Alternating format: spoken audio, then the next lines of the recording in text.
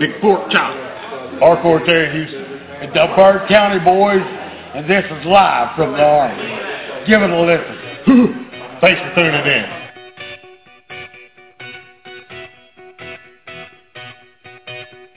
Welcome to Live from the Armory Wrestling Show, the premier podcast of indie wrestling. It's just Laura and I talking about, me wearing silk pajamas and a smoking jacket and all that other good stuff.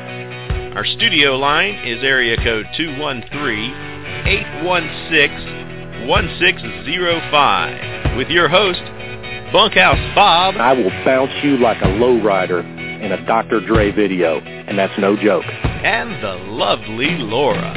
You know what you need to do, Bob? What? You need to drink you some Conley Aids, just like I do every morning out of my O-Face cup.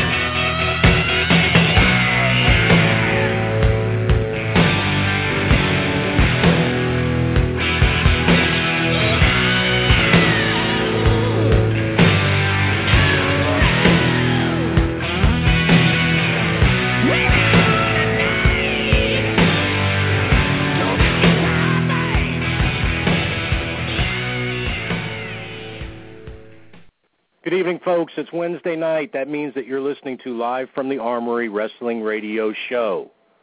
What else would you be doing on a Wednesday night except listening to Live from the Armory Wrestling Radio Show? Hello, everybody. My name is Bunkhouse Bob. I'm your co-host. Joining me in just a moment will be the lovely Laura, as always. Folks, we'd like to welcome you to the show wherever you may be listening at, wherever you may be listening from, however you may be listening to us, whether you're listening to us on Blog Talk Radio or if you're getting us from iTunes. We thank you very much for downloading the episode. Our studio number is 213-816-1605. Tonight, we have two guests for you. We have Tim Cole and we have Mosi Kamau will be joining us tonight, and we're going to talk about a little bit about independent wrestling, and we're going to talk a little bit about TNA, and we're going to talk about I don't know, this, that, and the other. We'll probably have some leftovers. You all like leftovers, don't you?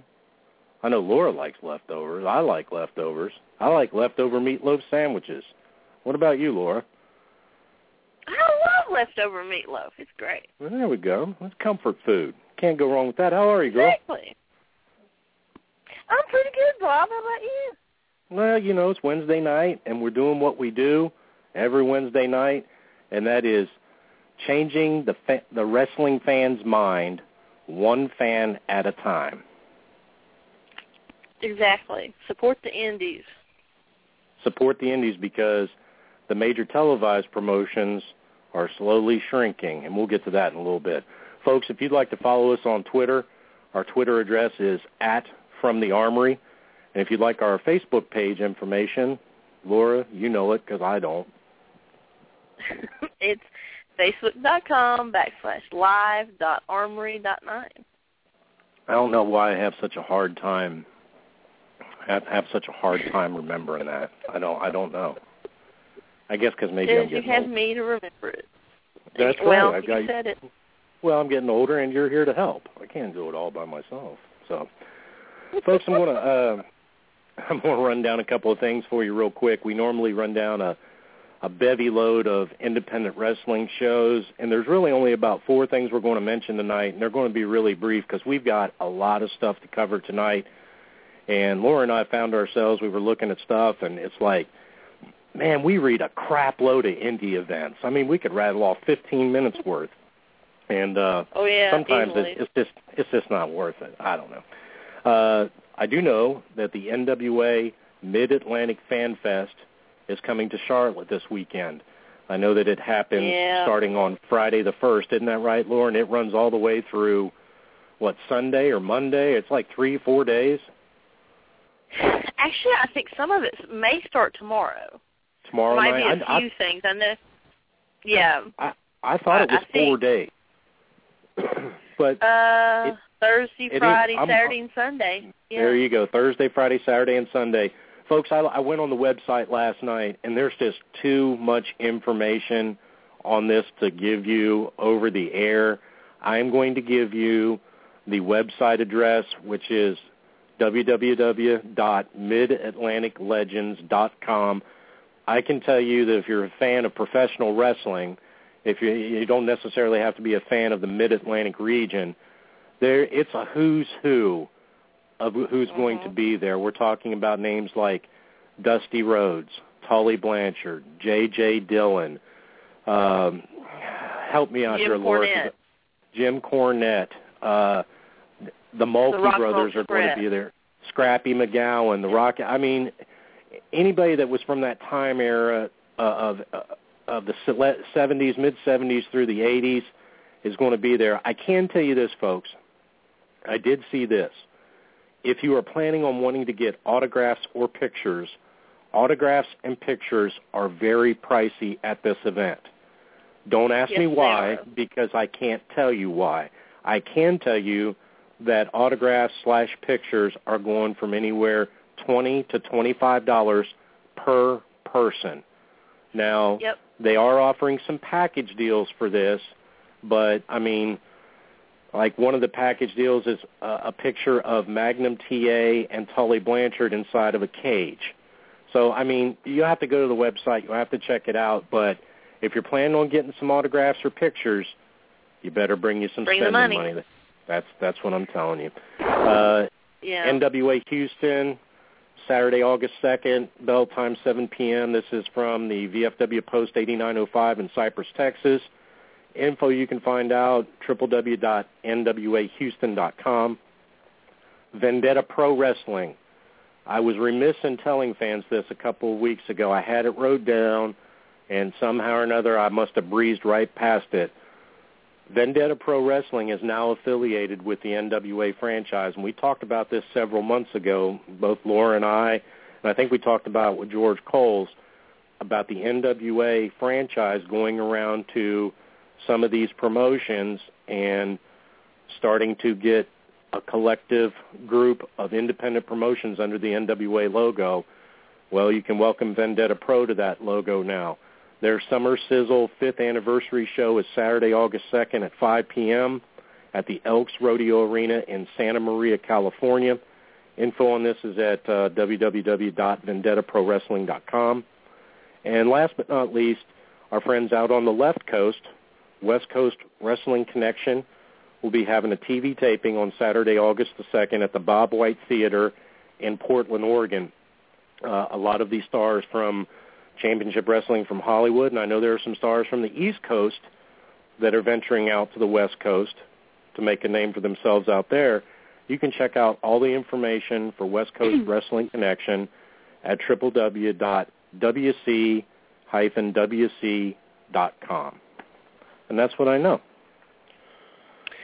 Well, I know that the world's cutest tag team of Joey Ryan and Candice LeRae won the PWG tag titles this weekend. They beat the Young Bucks. They sure did. In a guerrilla warfare match. And Candice got a little color, you know? I'm so proud of her. She got more than a little bit of color. That girl was a bloody mess. Yes, she was. And I was so proud of her because she can get in there and she can hang with the fellas. And she's one half of the PWG tag team champions. I mean, how cool is that? That's pretty cool. Joey and Candice, you know, we talked about this, about the intergender tag team and whether or not it was going to catch on, and evidently it's caught on out on the West Coast. I think it could probably catch on out here if, you know, if there were two people like Joey and Candice that, first of all, could wrestle, and second of all, had the chemistry that they do. I think that it would be absolutely phenomenal that they could have something like that. But, you know, it's hard to catch lightning in a bottle. It's true. But I would like to mention something that I happened to see on the Internet, that Miss Velvet Sky sent out a tweet. She didn't name names, but the tweet reads as follows. Attention, ladies in wrestling. Stop carving yourselves to shreds. Enough said. Okay, Velvet, when I see, I'm not saying she's not tough, because she is. She's tough. when I see you get in there with the Young Bucks and have a guerrilla warfare match, then we'll talk. Velvet Sky is the only current wrestler that I am blocked by on Twitter. And I believe I've told this story before.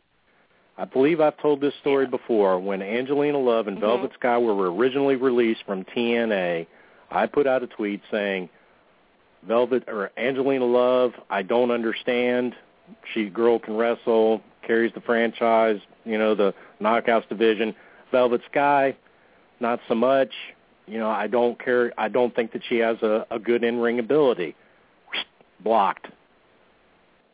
And we talked about this, a couple weeks ago. That is my professional opinion on her in-ring matches. I personally don't believe that she can carry a bucket into the ring. She is just not a huge in-ring talent for me.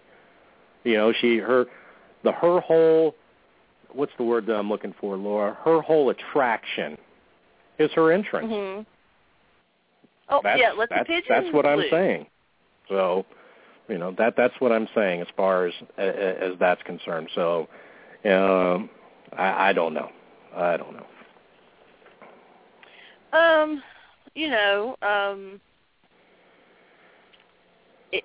that's her opinion too, but, my opinion is that when you get in there and you do the things that Candace does, then, we'll talk. Candace wrestles circles around her. I don't know what she's tweeting about, but... She does. I mean, yeah. And, Candace doesn't have, implants and isn't, overly made up, Candace looks like the girl next door, really. She looks like somebody you know. She doesn't look like she's been, nipped and tucked and everything. And, I'm sorry if you're a Velvet Sky fan. I like Velvet, too. I do like Velvet. I think she and Angelina make a great tag team. The Beautiful People, that's one of the few themes in TNA when you hear, boom, you know that's the Beautiful People. Right. Anyway, right. I would like to mention my good friend Cameron Cade, as I do a lot on the show. Cameron went to the Ring of Honor seminar this past weekend, and I heard he did very, very well. Cool. Would love to see Cameron Cade in Ring of Honor. Mm-hmm. The whole Future of Honor they did right. this past weekend. Right. He was there. Okay. Like I said, I heard he did very well. And I would also like to mention that I nominate Cameron Cade to be in the 2015 Crazy 8 tournament that AIWF Mid-Atlantic has, usually in Mount Airy, North Carolina. I saw Cameron there this past year in the Crazy 8. He did really well. Cameron just made his return to Mount Airy this past month. Unfortunately, I wasn't able to go. But would like to nominate Cameron. If you're listening out there, promoters, book Cameron Cade. You won't be disappointed. Very, very good. And one thing I wanted to mention. Go ahead, Laura. And that's what I know. Okay. I wanted to go back real quick to the Velvet Sky thing, and people can think of this at what they want.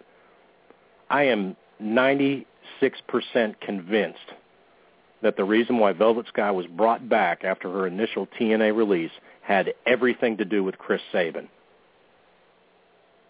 Oh, it wouldn't surprise me. And I'll leave that at that. So you can take that to heart for a minute. So we've got somebody calling in. We're going to take this call real quick, and then we're going to get Tim Cole on the line. 864, you're on with Live from the Armory. You would think you would remember my number. It's been a while. I know who this is, Mr. Sleeves, Eric Thompson. I know this area code number. What are you doing? How are you today? I am, right now I'm being the most dangerous man in the universe because I am at a bank withdrawing a lot of money. 2, I might actually kill people on the road talking on this radio show, but you know what? It's worth it. It's worth it, guys. Got to live dangerous. Well, hey, we're worth it. We're worth it. We don't want you to put anybody in harm's way, especially yourself. And why are you withdrawing all this money from the bank? Let's just say I know a man that knows a man and that knows about a camel in Jerusalem. Oh, brother. I can tell that the exhaust fumes of those people that you're the exhaust fumes of those people that you're tailgating are coming into the car. Hey, I am not going to lie. I have recently discovered that I need to ride coattails, like really start doing it like quick, because Aaron Thompson's push is almost over. Almost over. You know? It can only last for so long. Yeah, I mean, Mr. Sleaze is going downhill, baby. The Sleaze tours are not rolling on that much. Well, maybe you could start dressing like Damien Sandow and pick out a different character every week to portray. You know what? I kind of wanted to do that gimmick before he did it, so I'm kind of pissed about the whole situation. I feel like maybe I should go get Velvet Sky to be my Candice LeRae, and we could have an awesome. I mean, that would be like me and Velvet versus Candice and Joey. Come on, that's money to be made there, people. Maybe what you ought to do is you ought to have Jordan Castle start a Twitter campaign for Velvet Sky to have you two booked together. I think that should happen because Jordan Castles hasn't heard me on this radio show in forever, and I know he's been dying to tweet what I say. Well, Jordan Castle isn't hearing you right now because he won't be listening till 7:30. There you go. See, this hurts my feelings now. Well, I'm sorry to hear that, Mr. Sleaze. I'm just here to talk to the birds and the squirrels right now, guys. All right, young man. First you were talking about camels, and now you're talking about birds and squirrels. Are you okay? Have you been eating, like, shrooms or something? No, I wish I was. No, I'm just kidding. Actually, right now I am on my way to the best place in the world, Applebee's. I'm about to put over a steak, because that's what I do. I put over things. And I'm about to put this steak over. And then last thing I'm going to say, Bob, before I go, is you can catch me in Greenwood, South Carolina this weekend for SCW, or don't come see me and miss out. And then in like 2 weeks, I'm going to be at NCW in Lawrence, South Carolina with some hack named Cameron Cade. I don't know who that bitch is. Putting over that. So I will holler at y'all. I'm going to stay on this thing, and I'm going to listen, and I'm going to try not to kill this guy in the Ford Explorer in front of me because I'm in a caddy, and this bitch will make some room. There you go. As he rolls down the road, folks, I'm thinking that maybe next week when he shows up to his show, maybe his gimmick should be that he should dress like Noah, because he's dealing with squirrels, birds. 2 by 2. All right, Laura, if you want to cover for me for a minute, we're going to get Mr. Tim on the phone.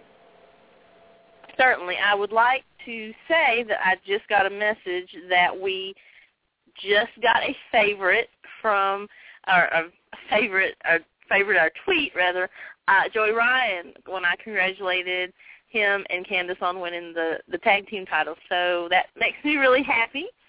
And would also like to tell Bob that our good friend George International Coles has said that we might want to take it easy on Velvet because that's Bubba Ray's girlfriend. So I don't want any trouble with Bubba Ray. So just saying.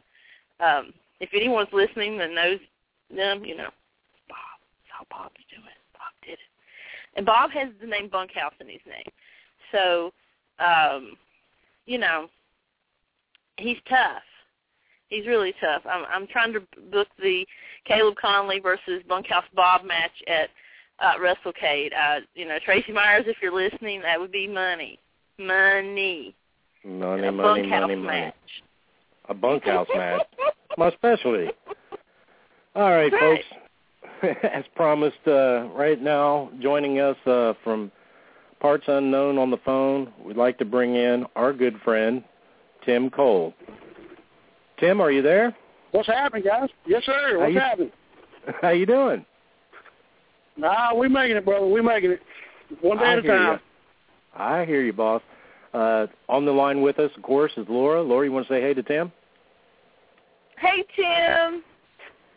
How are you? I'm doing well. How about yourself?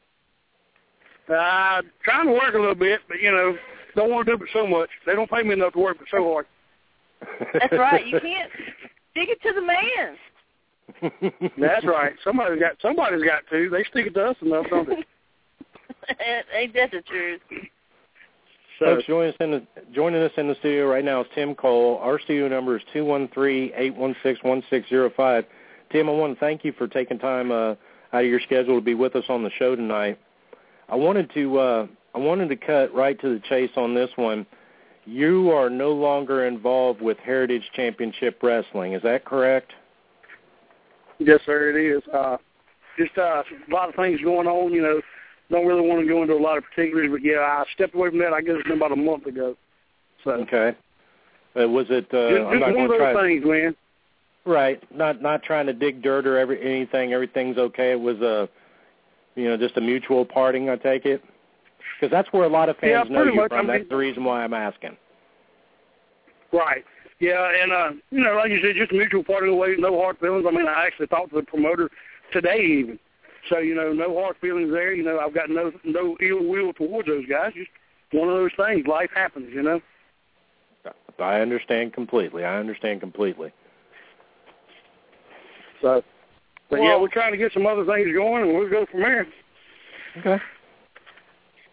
Well, and we want to talk about those other things. I want to first let everybody know a little bit of background on you, and I'd like to know how long you've been a wrestling fan. I got a pretty good idea because we've talked, but how long have you been a wrestling fan? Oh, gosh, I don't have that many fingers and toes, and I can't count that high without taking my shoes off. So it's been a long, long time.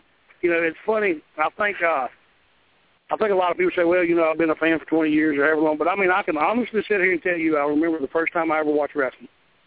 And my grandmother, of all people, is the one that got me hooked on wrestling.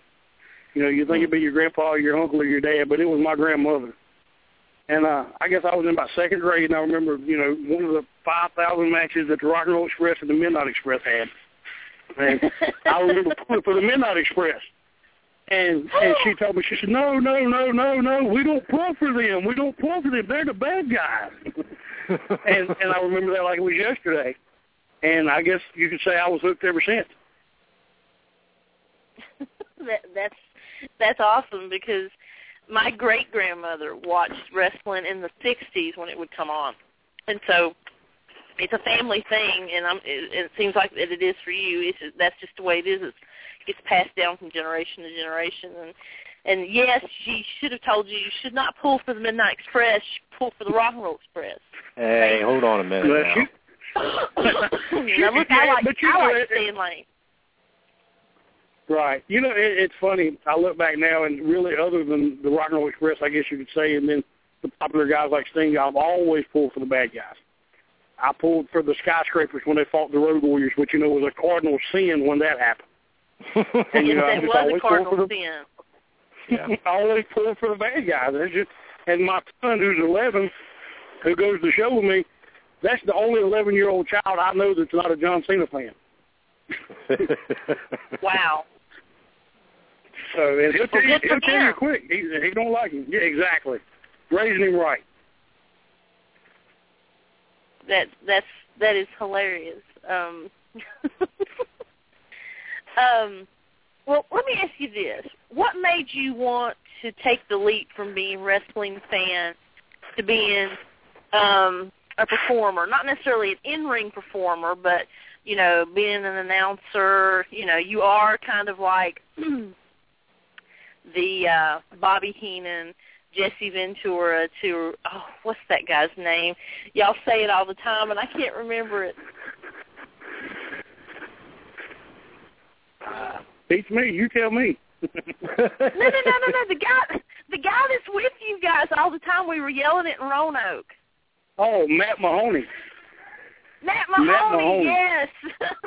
I couldn't think of his name. Yeah, that's him. But so what made you want to, think, oh, well, I think I want to give this a try?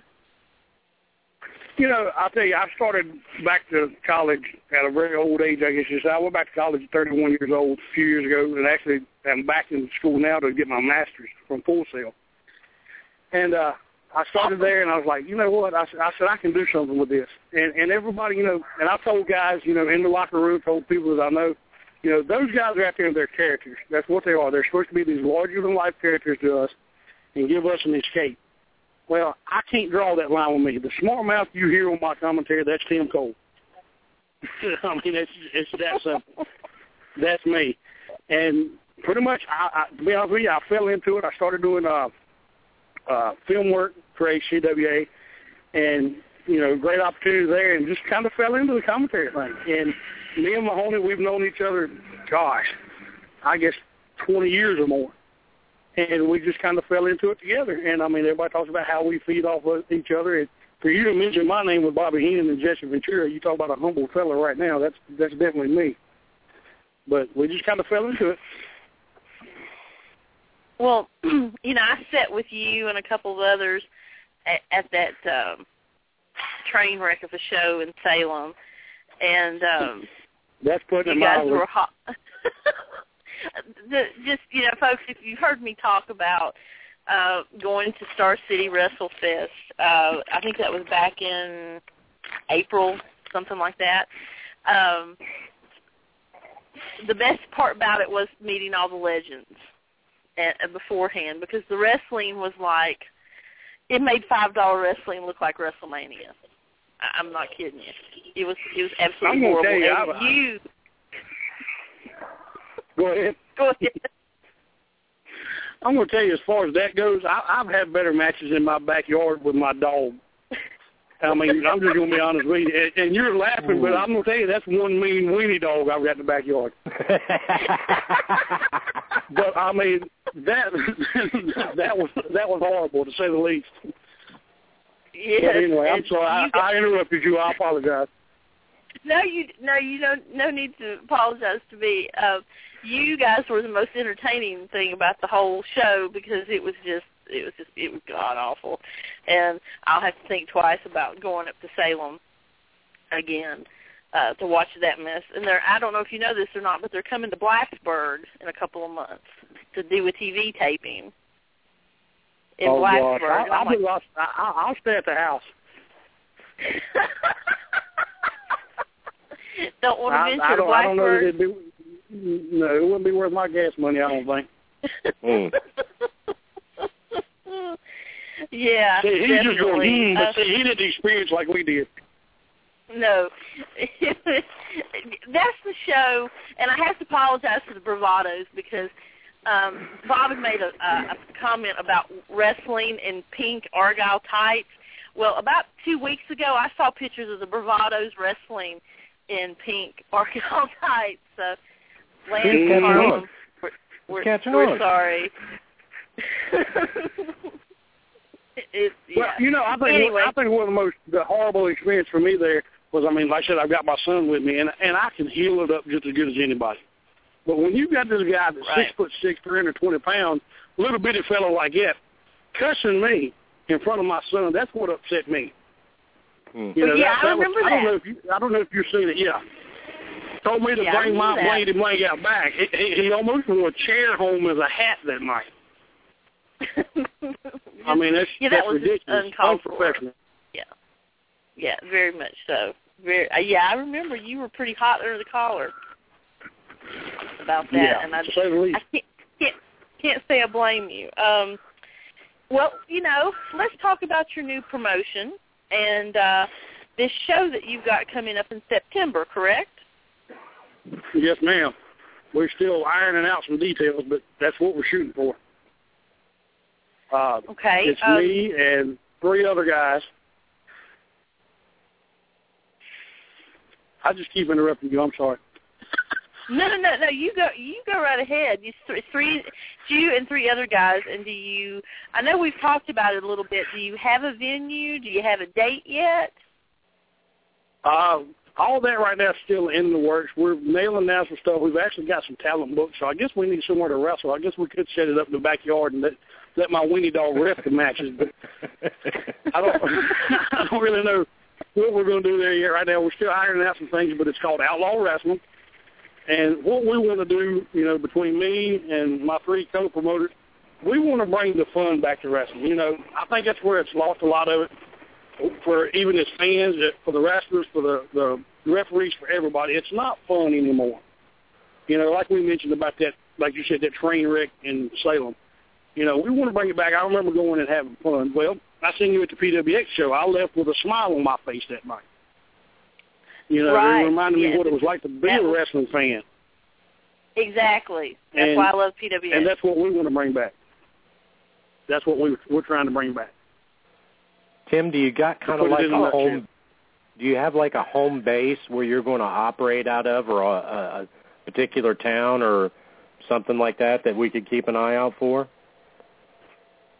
Not really. Right now, we're looking at several other places. We've got connections all the way up into West Virginia, so I don't know exactly where all we're going to be running. We do want to travel some, you know, because obviously the more people you can get in front of, the better. And, you know, to bring that quality product to these people, and like I said, let people leave with a smile on their face. That's our biggest thing right now. Okay. Most certainly. But all four of the promoters, we're based out of Martinsville, around Martinsville, Virginia, right in Henry County. All of us live right there in that area. So, you know, you may see us pop up in Martinsville before it's over with. I am very familiar with Henry County. It's just a couple of counties over from where I live. I'm sorry. There's nothing in Henry County. Well, there's nothing in Grayson either, so we're in the same boat. Except maybe some wrestling, right? There you go. Well, I'd we're like looking to know forward to it. Thank you guys. Go ahead. Well, of course. Always trying to help out, you know, indie promotions anytime that, you know, that we can promote anything you've got going on. You know how to get in touch with me. We'd be more than happy to do it. Who would you like to bring in for this new promotion? I mean, like, you know, let's just say that, you know, guys, like, money wouldn't be any option. Who would you like to get in? Or you know, just if money was an option, who would you like to get in? John Cena, and let my weenie dog beat him.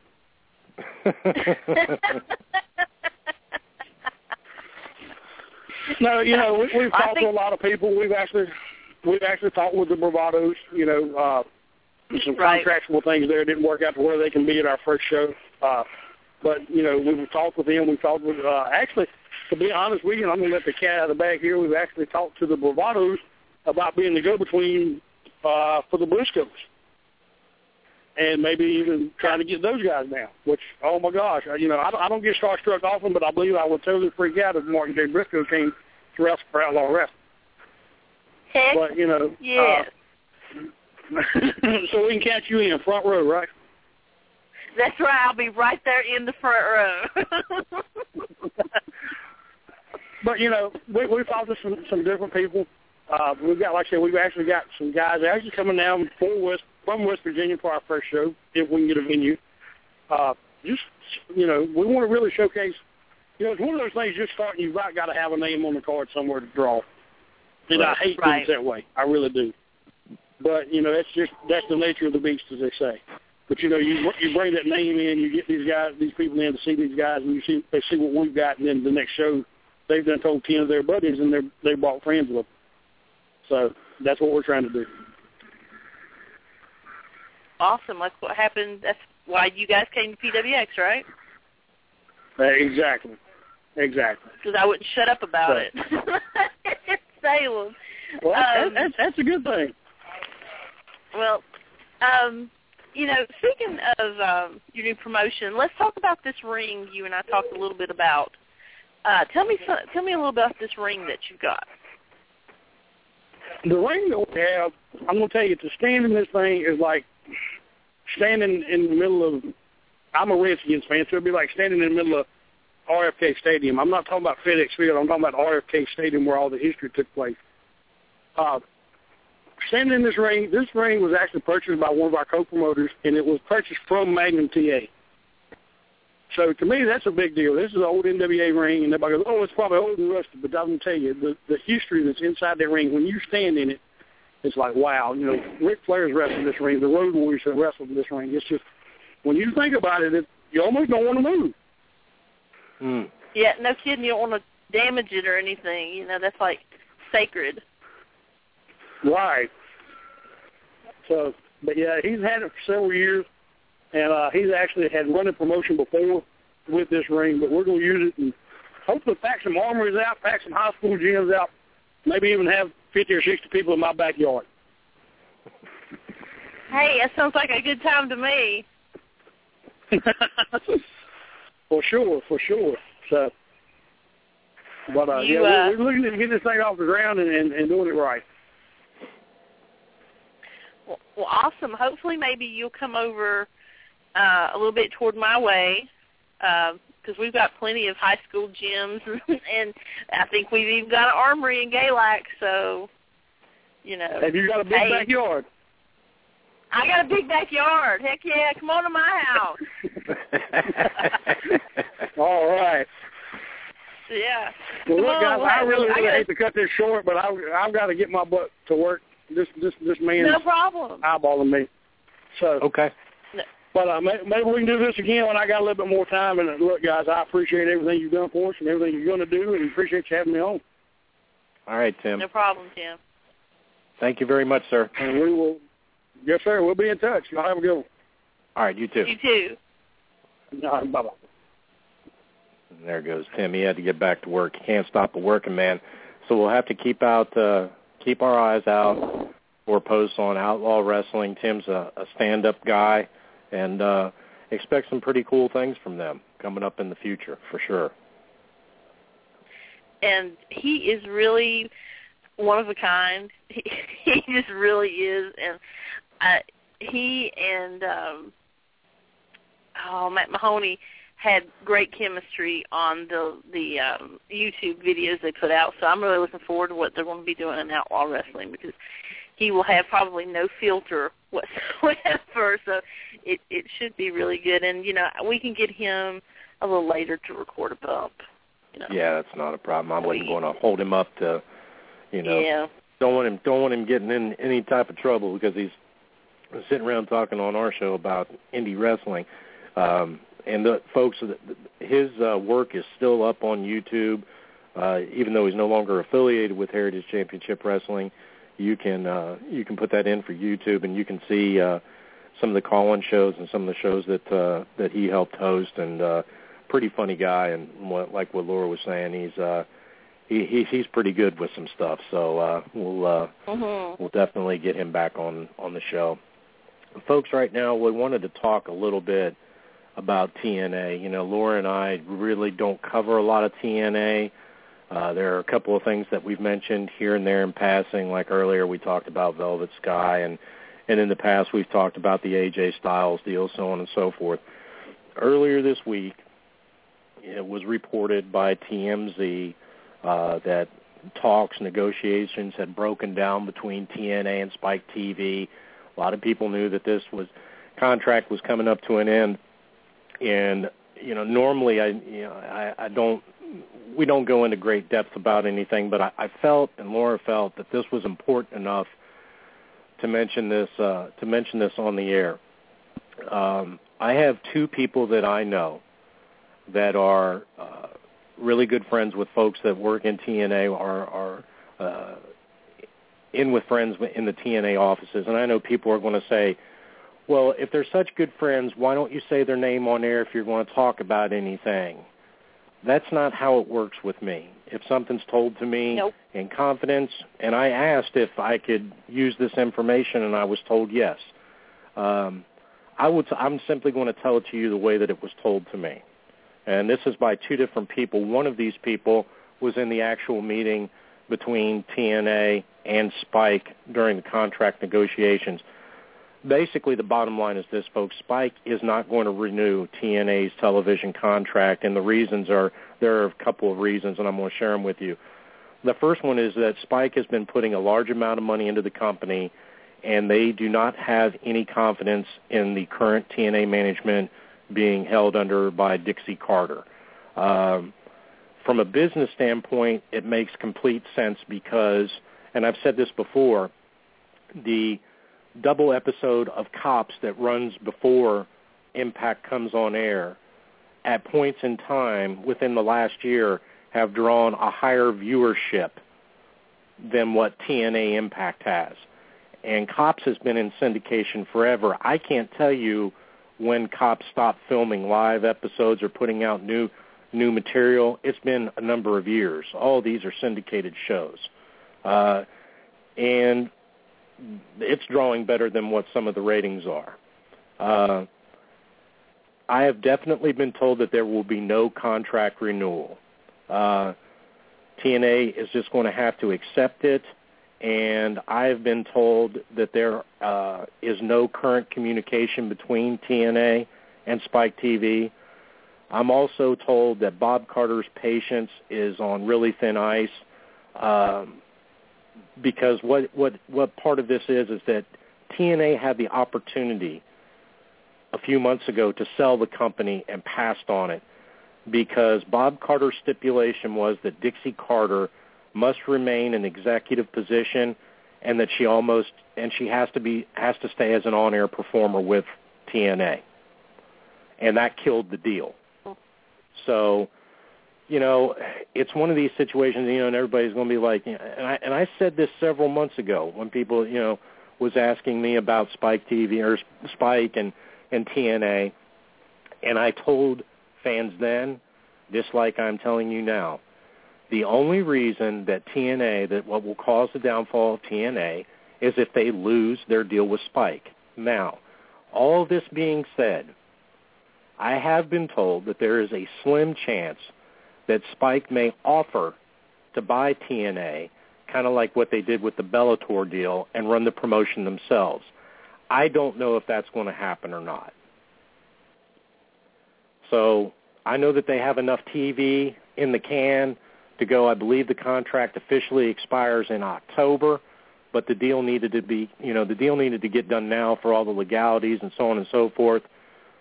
It is my opinion that Spike will not renew with TNA, and it's also my opinion that with TNA off of the air, this will hurt wrestling. This is not going to help wrestling.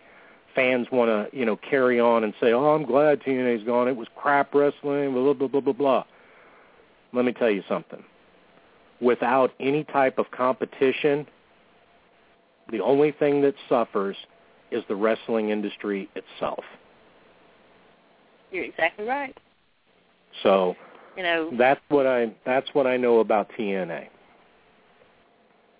Well, what I know is that to go on from what you were saying, one of the reasons that the Attitude Era and the Monday Night Wars were so good is because WCW and WWF were head-to-head.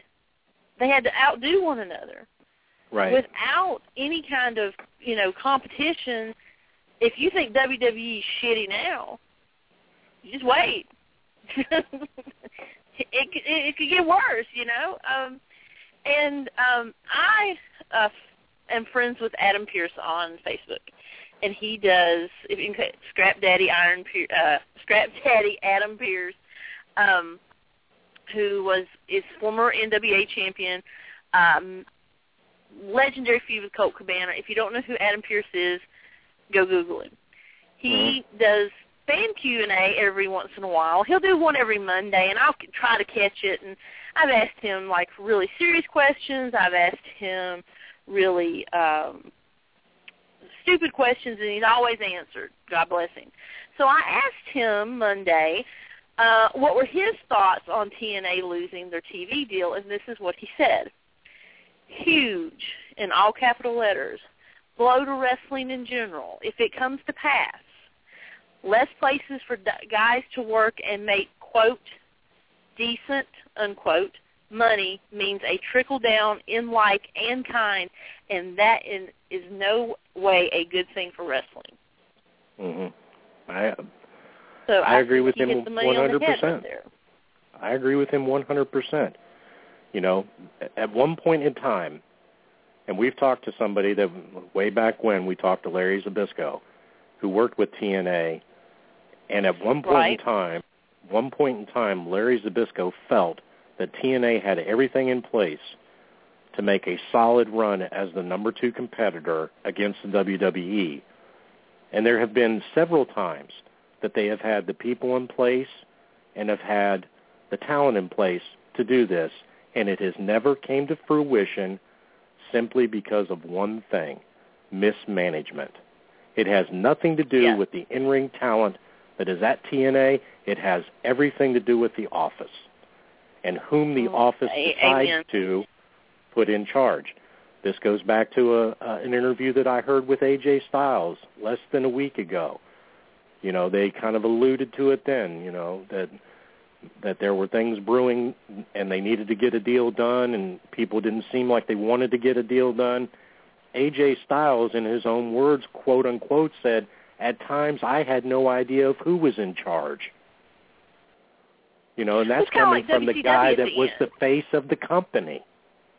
Yeah, that's just unacceptable.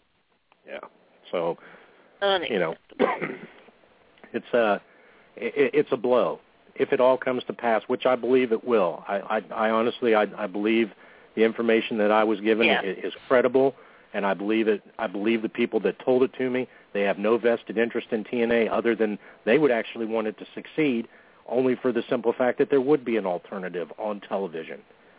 Now, the real question is, go ahead, Laura. I was going to say, I don't think Ring of Honor is up to that yet.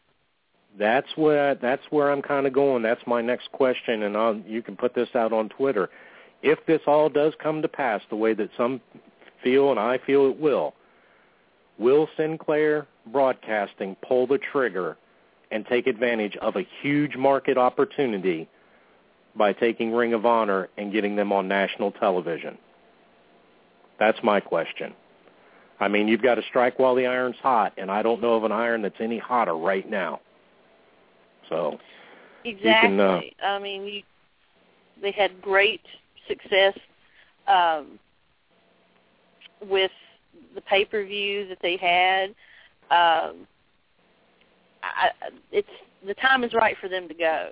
It's time for them to, if they're going to step up to the plate and say we are a viable alternative to WWE, the time is now to do that. You've got WWE only with half the viewership that they need or what they estimated. You've got TNA over here on the ropes, about ready to throw in the towel. Why not? To me, it's a no-brainer. Exactly. But I'm not in charge of the checkbook. So no, and I really am.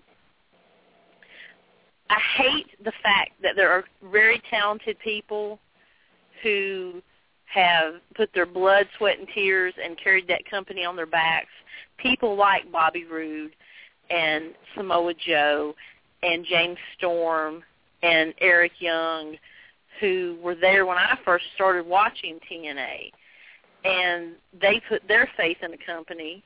And I know it's not the same company, it's not run by the same people, but I feel sorry for people like that. I feel sorry for people like Eddie Edwards and Davey Richards who have burned their bridges.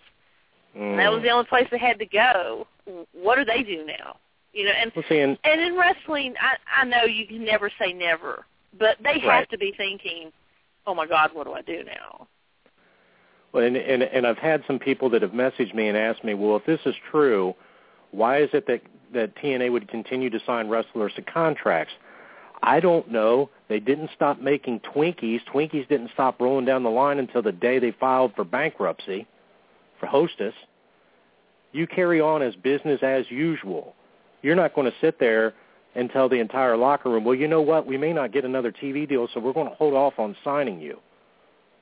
Because if they end up going off of TV, it's possible another network could pick them up. But there are a lot of ifs, ands, and wins. Exactly. There are a lot of things. Just because they might not be on Spike doesn't mean that they might not end up someplace else.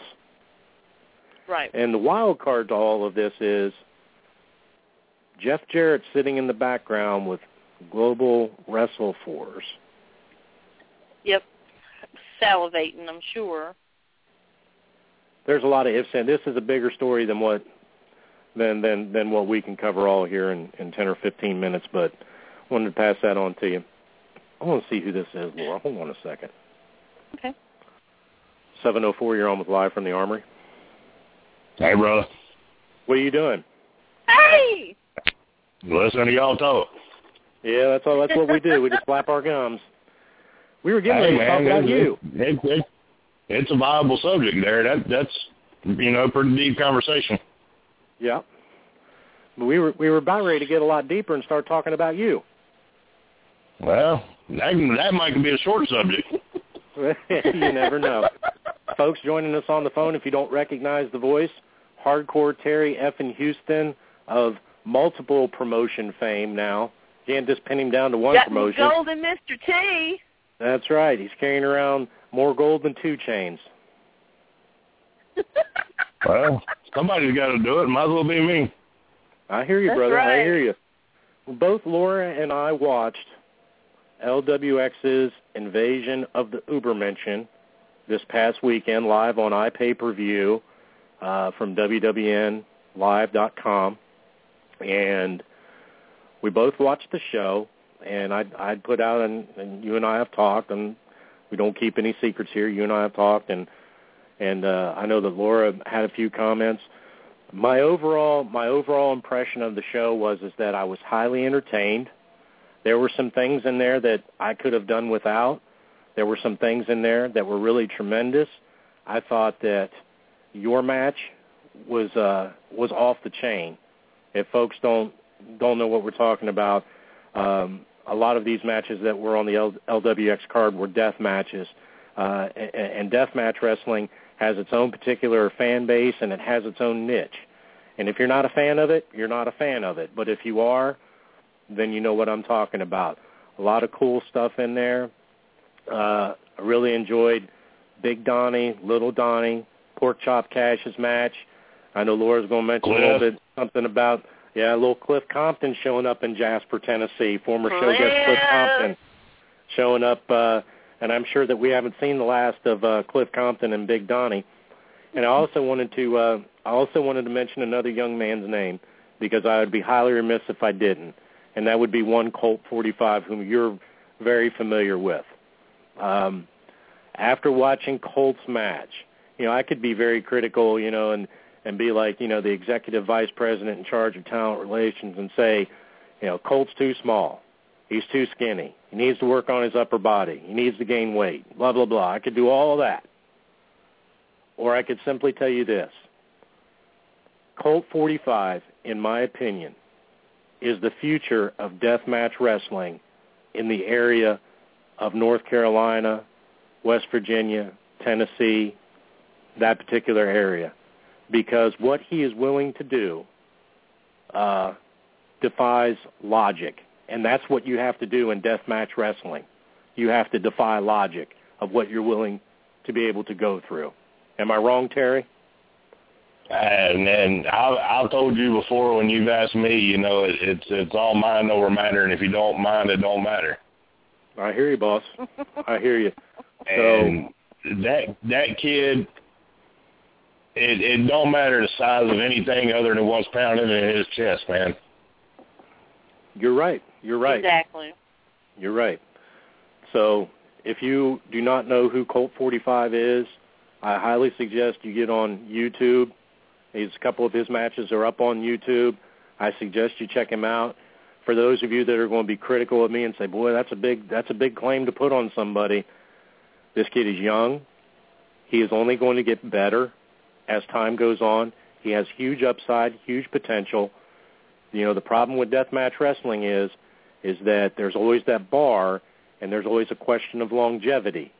He's going to have to learn how to pace himself and know when to say when and know what matches, take higher priority over other matches. But I'm sitting here and I'm telling you, kid has a brilliant future in front of him in deathmatch wrestling. I didn't see it really live until I went back and watched the actual taping of it there the other day. Yeah. I didn't know until I seen it that Spider and Brian Woods both come out at the end of his match and picked him up and you know, patted him on the back.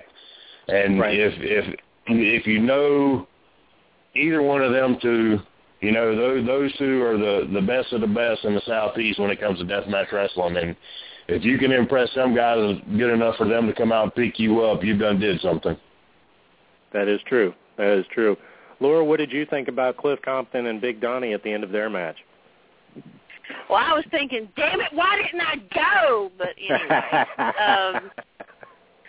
I was thinking that there's going to be more to this, and that, you know, Cliff did a number on Donnie, but we all know Donnie, and you don't get to put over something like that on Donnie but one time. Mm-hmm. I think there's retribution coming for Mr. Cliff Compton, and I think Jake Manning, $5 Wrestling, Strap Compton too. We need to get this thing booked. I hear you. I hear you. It was, you know, all in all, I paid $9.99 for the live stream and the video on demand. I was entertained for $9.99, and at the end of the day, that's all that really matters. Like I said, there was some stuff in there I could do without. There was some stuff that was okay, and there was some stuff that was really good. And that's usually the way that I find with any wrestling. You know, is it for everybody? No, it's not for everybody. You know, but what it is that it's an escape from reality. It's a suspension of belief. That's what wrestling is supposed to do, suspend belief. So, my hat's off to you. How you feeling? You in good shape? Yeah, man. All but the back of my head. That ball, the freak show put me through there on the floor. It kind of whacked the back of my head, and I seen the twirly birds there for a little bit. But and I did want to mention that there are a couple of spots that I saw when they would shoot over towards Cliff. I believe that I saw Crystal standing beside a Cliff. Yep, Crystal. Yep, I was so jealous of her. She had a mean look on her face. I thought she was going to pop him. She learned that from me. Of course she did. I hear you. Brother, we are going to roll on. We're getting ready to bring our other guest on, but I'm glad that you called in. Hey, buddy, no problem, man. I just, you know, wanted to call in and put Cold over and, you know, see y'all's thoughts on it and see what it looked like while we were there doing it live, you know, because we had a feed in the back to watch it, but, you know, you can't get the same feel as you can when you're watching it live and hearing the crowd pop and everything else, you know. Yep, I understand completely.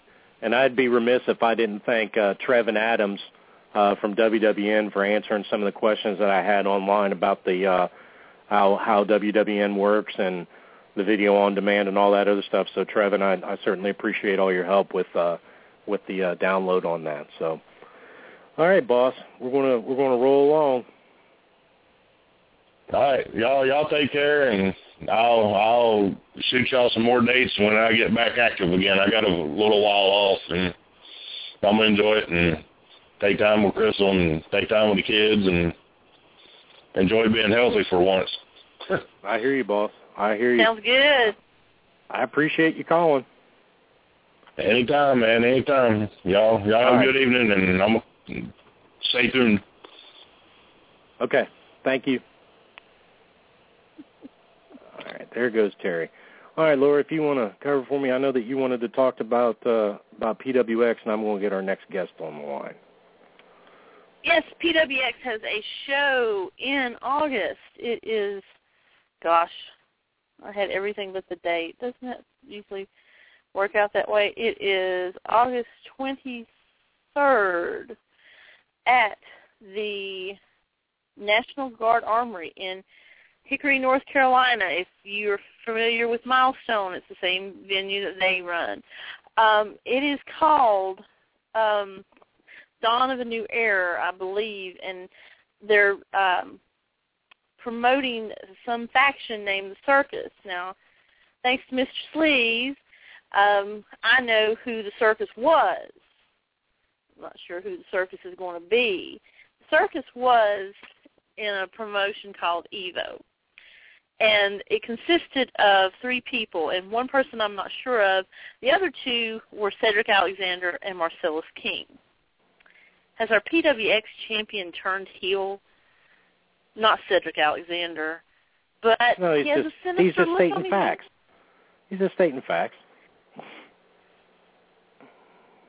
Who's stating facts? Cedric. I didn't even say anything that Cedric said. You didn't? I thought that's what you said. What were you saying? Oh, you Lord. saw a video, didn't you? What were you talking about? I saw a video. Yeah, and he was just talking. The circus. Yeah, the circus is coming to town. Oh, Lordy. Somebody. Remember what I've always told you, Laura. If you're ever at the circus and there's a fire that breaks out and you're expecting the clowns running around with a bucket of confetti trying to help put it out, that you may be in trouble. That's right. I wonder who the clowns in PWX will be. I got a pretty good idea. Think about that one. All right, folks. As promised, as booked, as billed, as put out on the sign out front of the Armory tonight, we want to welcome to the show Mosi Kamau, who is joining us. Mosi, are you there? I'm here, Bob. How are you doing? I'm doing good, sir. How are you tonight? I'm doing all right. Got a full belly. I'm rested from yesterday's workout. It was pretty strenuous, so I'm doing pretty good. Good. Joining me on the phone on the other end of the line is Laura. Laura, you know Mosi, right? Oh, yeah, I know Mosi. Hey, Mosi. How's it going, Laura? Oh, it's going pretty good. How about you? All right. Well, folks, like I said, I got the full belly going, so all is good. Folks, if you're just tuning in, with us in the studio on phone is Mosi Kamau, independent wrestler. Our studio number is 213-816-1605. Mosi, I want to thank you for taking time out of your schedule to be with us tonight. I certainly appreciate it. No, thank you. I watched some tape on you versus Zane Riley, and to be honest with you, I was not familiar with you. You're a pretty big dude. I'm pretty big, not for wrestling, but I'm big. If I stand next to a normal person, I'm pretty big. Right. Well, I'm a normal person, so to me, you're pretty big. Do you think wrestling has passed the stereotypical, what's the word I'm looking for, like bodybuilder physique that maybe people were familiar with in the past? Because now we're starting to see, especially on the independent scene, wrestlers of all shapes and sizes, big, tall. We were just talking about a young man, Colt 45, smaller, skinnier fellow, lights-out wrestler. I think on the indie scene,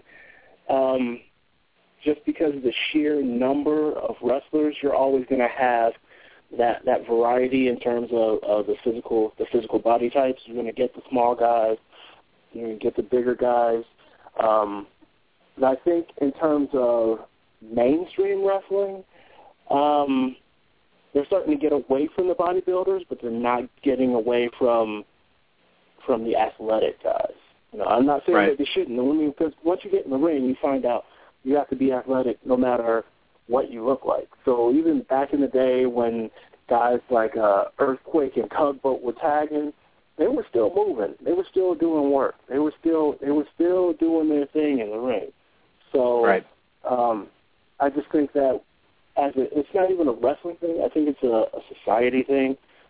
We started to, I mean, it goes not just for wrestling, but, I mean, if you think about the way some of those guys got those physiques, back when Vince had the trial in New York and admitted that, you know, guys he was trying to avoid the whole steroid thing, and he had to admit some things. But as a society, if you look how we treat athletes who use performance enhancers now, I mean, it's frowned upon in the most severe way. And so, I mean, that's why guys aren't getting into the Hall of Fame in baseball and things like that. So it's really a societal change. We're looking for the better athletes. The heavyweight, for instance, like let's say boxing, the heavyweight champion of the world used to be the most famous guy. Used to be the boxer, right? It was always about the biggest guy, and it's not anymore. Now it's about the best guy. So fair enough. That's fair enough. Yeah, I see a transition where it's about the talent. It's about the guys that are doing the best, not the guys that necessarily are the most ripped and shredded and huge anymore. Now, who right now in wrestling do you like to watch wrestle? Ooh, right now, well, he's inactive right now, but Mark Henry has the last few years of Mark Henry has been pretty great for me. Just because I think he is the way a big man should work.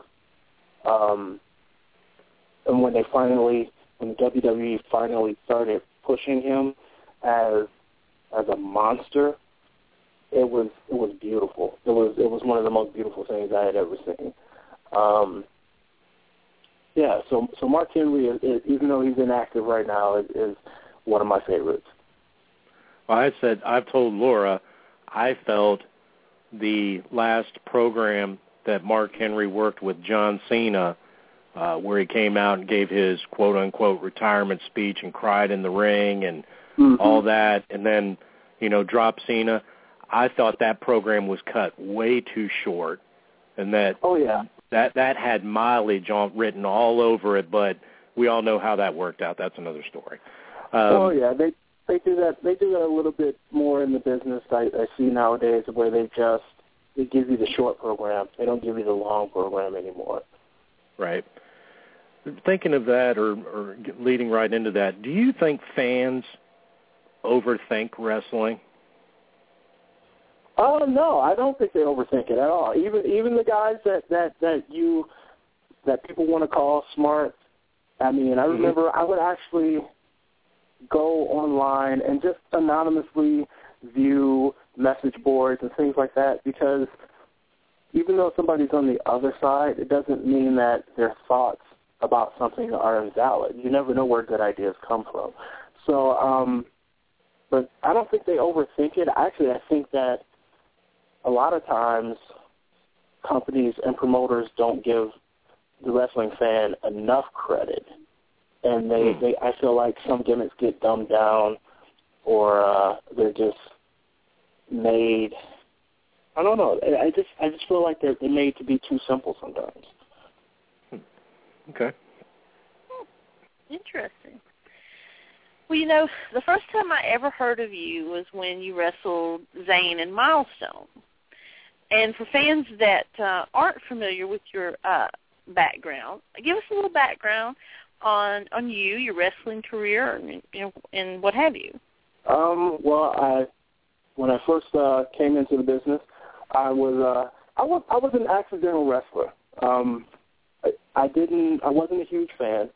I had a couple of friends that were really huge fans, and my best friend, his favorite wrestler was Sabu, and he would get his mom would get every pay-per-view. So to me, it was an opportunity to hang out with my friends and watch wrestling. It's like, all right, it's on. All my friends are here. Why not hang out with my friends? And I grew up in a household where I wasn't allowed to watch. Even in terms of cartoons, I was very limited in what I could watch. So I had it programmed in my head that wrestling is fake. So that would be me sitting over there, and I'd be the guy going, man, this stuff is fake. I can't believe you guys watch this, as I'm sitting there watching it and secretly enjoying it as much as everybody else. So in my late teens, early 20s, I was a bouncer. Like you said, I'm a bigger than average guy, and it's useful. I got paid to be big. And I moved to Cincinnati, and my girlfriend at the time, on one Saturday night, she was like, well, what do you want to do tonight? I was like, I don't know. She's like, well, you ever been to a wrestling show? I said, no, and I'll try anything once. I'll try anything once. It's like, all right, well, let's go. So we went to this place called Pill's Palace in Erlanger, Kentucky, and the Northern Wrestling Federation was running a show. And you guys may not be familiar with the name Northern Wrestling Federation, but Abyss was there at the time, wrestling as Prince Justice. Wow. And Wildcat Chris Harris was there. This is also a promotion where Chad Allegra, who is now known as Machine Gun Carl Anderson, came out of this promotion. So, I mean, Roger Ruffin runs this promotion, and I'm at this show, and I have the thought that always gets me in trouble. So, single thought always gets me in trouble. I find myself going, I can do that. Intermission comes, they make an announcement for the wrestling school, and I go, oh, great, I could do this. All right. I show up, I pay my money, and I'm thinking I'm going to go in, I'm going to train, I'm going to call home, and I'm going to tell everybody, hey, guess what I'm doing? I'm going to be a wrestler, right? And Chris Parks, who played Abyss, sat us all down, and there were about 8 of us, and had this look in his eye. I could tell how serious he was. And he was telling us how serious, how much wrestling meant to him, and how important it was to many other people who were in the business, and that if we weren't there to take it seriously, then we needed to go. And he didn't say it in such nice words. He used a lot of colorful language, but I got the message, and I had practiced martial arts before, and I viewed it the same way, which is that I'm there to learn. So I kept my mouth shut, and I trained. And I didn't call. I didn't tell anybody. And after about a good 8 months of training, I moved on to doing battle royals, and eventually I had my first singles match about a year in. And it's funny because when I think about it now, I don't hear a lot about guys it takes that long for them to get to work a singles match on a show. And I had to bust my ass for a very long time. So from there, I actually left from Cincinnati and I moved to Southern California, to San Diego. And that was quite the experience as well, because I ended up in training out of UPW, Ultimate Pro Wrestling School, which, again, spawned a lot of famous guys. I know Joe used to work out there sometimes. The Hardcore Kid, Aaron Aguilera. I think he was, what was his gimmick in the WWE? It was like Jesus something around there. Yeah. John Cena came out of there. A lot of the PWG guys were there. I mean, it was amazing the amount of talent that I was around in SoCal, and it was also amazing. Like B-Boy. It really was crazy. And that was about the time that my friends started referring to me as almost famous, because I had this knack for going to places that what happened is I'd go somewhere and they would lose their developmental deal, or I'd leave somewhere and they get a developmental deal, or all the talent started getting picked up. And that's what happened in California. But again, I was just happy being out there, because the talent pool was so deep and it was so hard to break in. And then after that, I ended up back in Cincinnati for a minute, and then I worked out of Detroit. And Detroit, I'm from Detroit originally, born and raised in Detroit. So in terms of geography, I was really comfortable. But there I went to Truth Martini's wrestling school, the House of Truth, and it was the first time in the business I think I had ever been welcomed with open arms. He said, if you're a trained guy, and he had me come in one day and roll around with his class, and he's like, you're a trained guy, You don't have to worry about paying. Just you can come in anytime. And that was about this time that he introduced me to Zach Gowen. And Zach Gowen and I ended up being kind of road dogs for a good 2-3 month stretch where I just drove around the shows and I got booked in places that I'd never been booked before. So throughout the Midwest, we were out in Chicago, up to Toronto. I started working in Ohio, a little more the northern part of Ohio. So, I started working probably, I won't say the most frequent I've ever worked, but I worked extremely frequently when I was there. And then, so I was there for a few years, and because of the economy and work, I ended up in North Carolina, and I'm still trying to find my way around North Carolina in terms of wrestling. But I'm seeing some good things here. And Zane was probably one of the first people that I really talked to here, and we really connected. So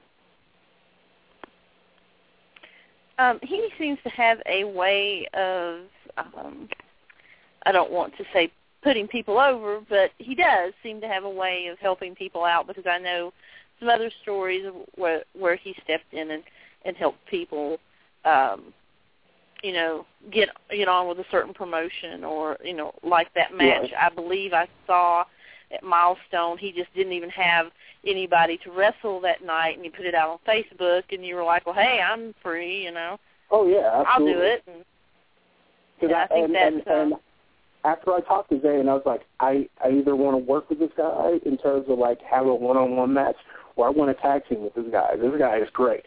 And I saw him work at XWW. So I was like, okay. All right. I like this. That and, being a big guy who wasn't afraid of wearing trunks, that was awesome. No, he's certainly not afraid of wearing trunks. That's for sure. Yeah, you got to applaud him. But, he's lost like a ton of weight as of recent. I did see that recently. I did notice that. Kudos to him. He still, even when he was bigger, could move, like no big man that I've seen in a very long time. He definitely can move. Yes, he certainly can. And, speaking of Zane, you worked Grindhouse show, and yes. You worked two, and unfortunately I had to leave the first one. I did not get to see you wrestle in the first one, but I did get to see you wrestle in the second one, and you wrestled the person that had just called in earlier, Mr. Sleaze Eric Thompson. Yes. How have you liked working the Grindhouse shows? The first Grindhouse show, in terms of the length of time, was frustrating, but I love the concept. I love the idea. I've worked some shows before where you have live commentary. I love that. I love mixing music with wrestling, and I've worked some pretty unique shows. So, Grindhouse, the Fireball's Grindhouse wasn't too off the wall for me. But yeah, I think that I bring in a more, not that the other guys don't wrestle, but I know that the hardcore element gets played in. But right. I feel like, and I've done my fair share of hardcore matches, but I feel like I can get the same effect from people without it if I do what I'm supposed to do. That's an excellent point. And you and Sleaze had a great match, and I don't think he's been the same since. I didn't hit him that hard. I swear. And you didn't get the baby off of you till like what, a week later or something like that? It was only like 3 days, but that walk through the car wash definitely helped. he was greased up like a pig. I mean, he really was. He was just like slick as a ribbon. It was hilarious. I wanted to ask you, did I see a picture of you wearing some sort of lion's mane? Like I said, I have worked some pretty unique shows. That's actually from one of my favorite shows. When they run a show out of Detroit, it's an offshoot of something called Theater Bazaar. It's Square Circle Review. And the concept of it is that it takes place literally in a carnival. It's a carnival world. So we've got a faction of clowns in Clown Town. We've got a faction of animals, which I belong to, so I'm the circus lion.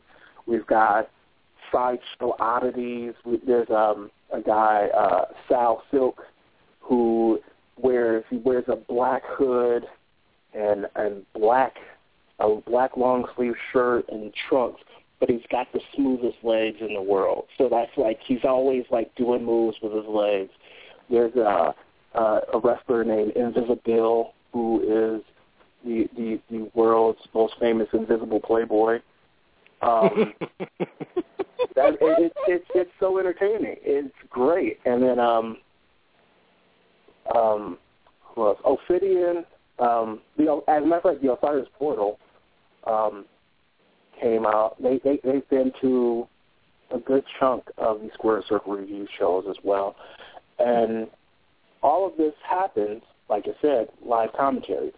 So there's this guy, Mark Pants, who does this great live commentary. He's like on the ball. There's a band with a violinist, so it's a really almost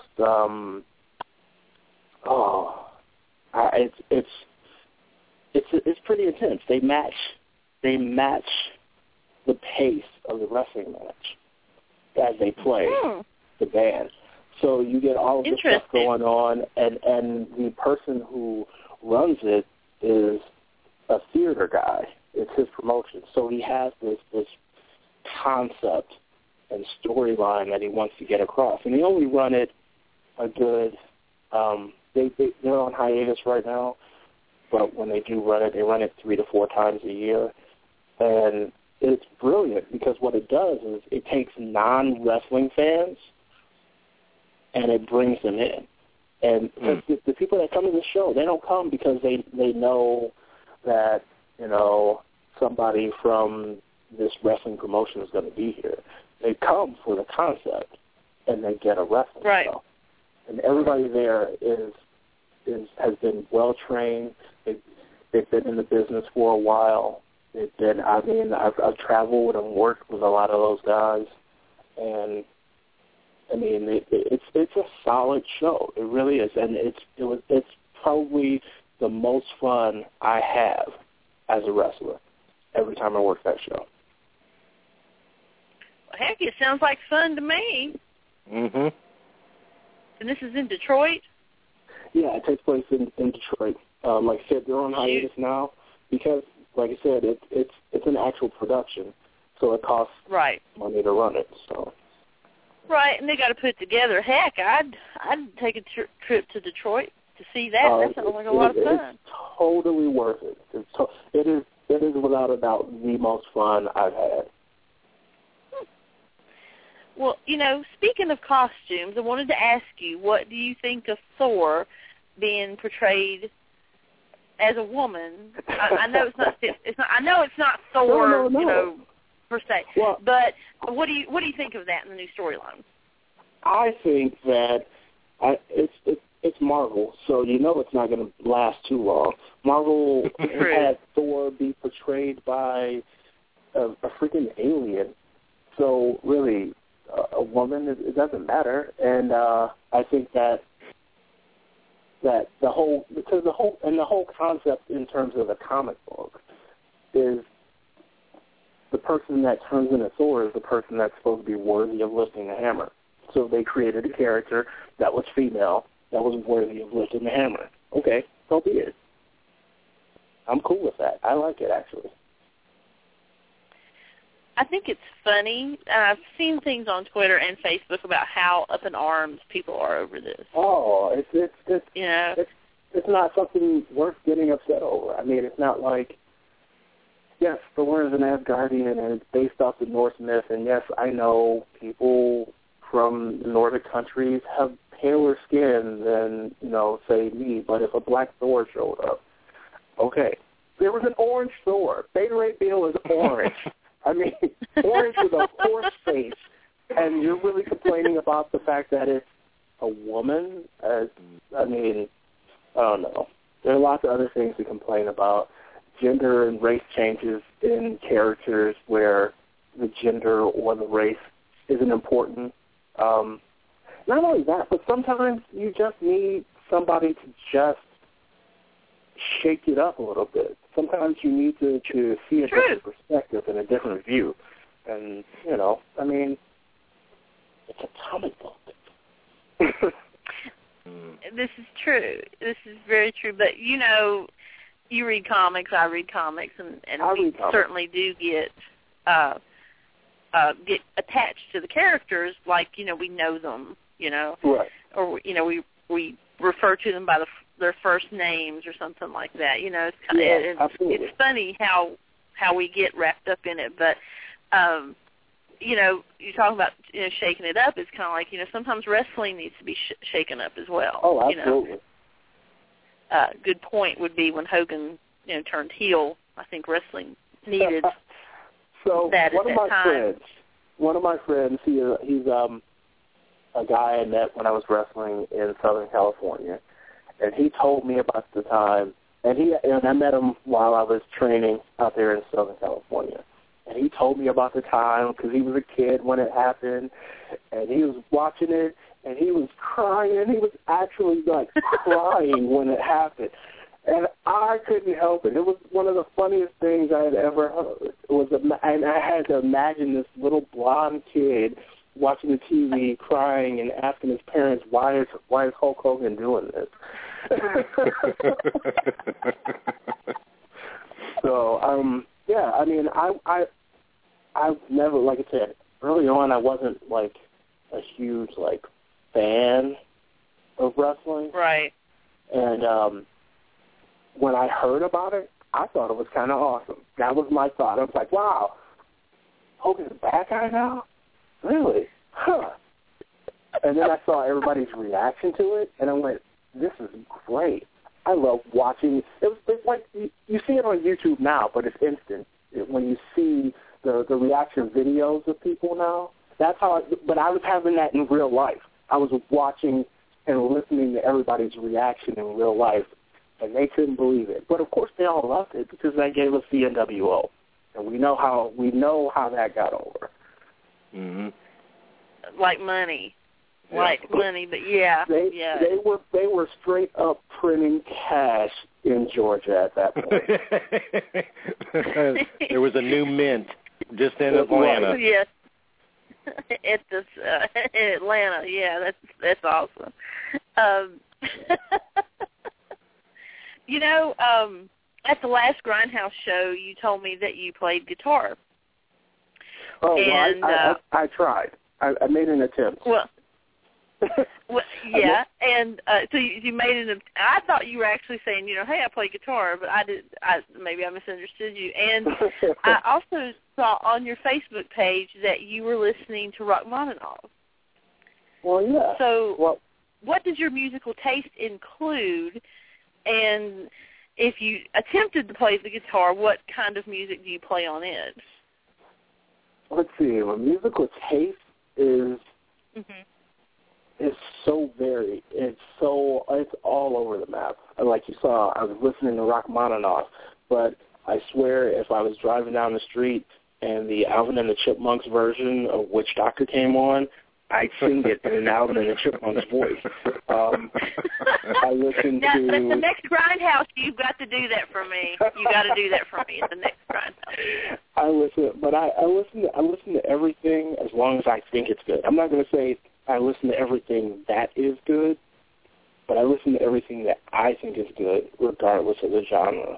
And that includes country. I mean, I like my country more organic, more rootsy, a little more bluesy sometimes.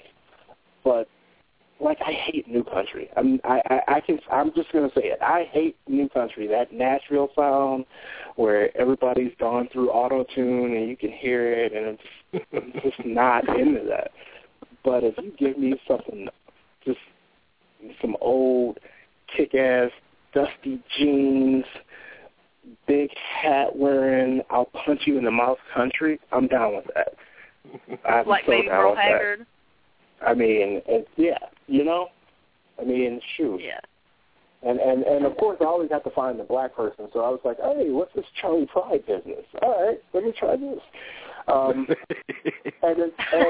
the way I see, like, and it's funny because, like, a lot of black people will be like, I don't like country. I'm like, that's a shame. That's a shame. You don't like country? Do you like blues? Like, yeah, I like blues. I said, well, that's all country is. It's just blues for white people. It's the same type of song. We talk about the same stuff coming from the same place, and that's why I think I like it more organic, because they're closer together the further back you go. That's true. That's a very good point. I never even thought of that. Mosi, what's the best thing and the worst thing that you've gotten out of wrestling so far? The best thing that I've gotten out of wrestling, the best thing, because there are a lot of good things. I think the best thing that I've gotten out of wrestling was besides friends, and friends is probably the best thing, but more directly related to wrestling, just a better understanding of entertainment on the whole, and what it takes to make something, because I'll talk to somebody about a match, and I'll see how just one line or one word or one move or not doing a move, one break, how it makes a big difference, and that translates to whether it's in a film or music, the way you package things. It's just a better insight into entertainment, I think, and the arts. And that's the thing. Wrestling is an art, but people kind of deny that. The worst thing that I've gotten from wrestling, the worst thing. I think the worst thing that I've gotten from wrestling, strangely enough, is at times a lack of confidence in what I'm able to do. Well, and I heard before from somebody a long time ago that a lot of people who wrestle lack confidence, and I don't think I lacked confidence. I mean, I wasn't overly confident. I was okay with it. But I mean, again, I'm a bigger guy, so I had to learn how to deal with, being fat in a world that was changing how they felt about male body types, actually. Because, again, wrestling kind of helped perpetuate it, where guys had to be shaven, they had to have a six-pack, and they had to have, and I'm a big dude. I mean, I can squat in a couple of people, but my strength wasn't necessarily apparent when I walk out and they could see me. And I made the choice. I made the choice to go to trunks because, and that was the hard part, because it really affected my personal confidence. But I made the choice to go to trunks because I thought about all the old school guys, and I thought about what they looked like, and their body types didn't matter. They all wore trunks. They all wore trunks and boots, and I was like, I want to be a trunks and boots guy. And somebody turned me off of that when I first started. They were like, no, you shouldn't wear trunks. And so I didn't. And I wore the fat guy go-to, the singlet. And eventually I broke away and started wearing trunks. But, yeah, I mean, you have to remember that it is just a show. You know, it's just entertainment. And if they're calling you fat, fine. Make it work. Make it work. Whatever the fans are giving you, make it work. Because if they're giving you nothing, then that's trouble. So if they walk out, if I walk out and they think I'm fat, I'm hairy, or I got taco meat on my chest or whatever it is, I just have to go with it. But, I think it also didn't help that at times I forgot about the one of the earlier lessons, which is that, you know, you don't need a belt. Sometimes I felt unappreciated because I didn't get, and I thought, and you know, people would say, hey, your work was great. This was great. I love this. And I was never really getting pushed. As a matter of fact, I've had, in my 14 years, I've had 2 title matches, 2 various types of title matches. And so it took, and somewhere in the middle, I got a little confused, and I was quietly hurt that I didn't get pushed that way. And then I realized somewhere near the middle was that I didn't need a belt. I had to find my confidence. And the confidence was that I didn't need a belt.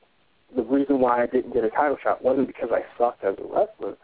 It was because that was already over. I didn't need a little nudge. I didn't need a push. And I think about back in Detroit when they would call my name, people knew right away. It didn't matter what kind of match it was. It was just going to be brawl-tastic. There was going to be a fight. And they knew what they were getting.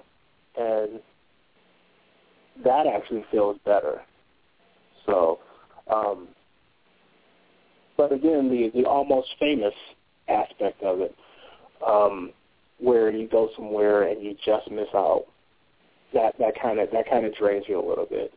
And you go somewhere else and you just miss out. And even when I left from Detroit recently, I left Detroit because of work and my family, and I ended up here.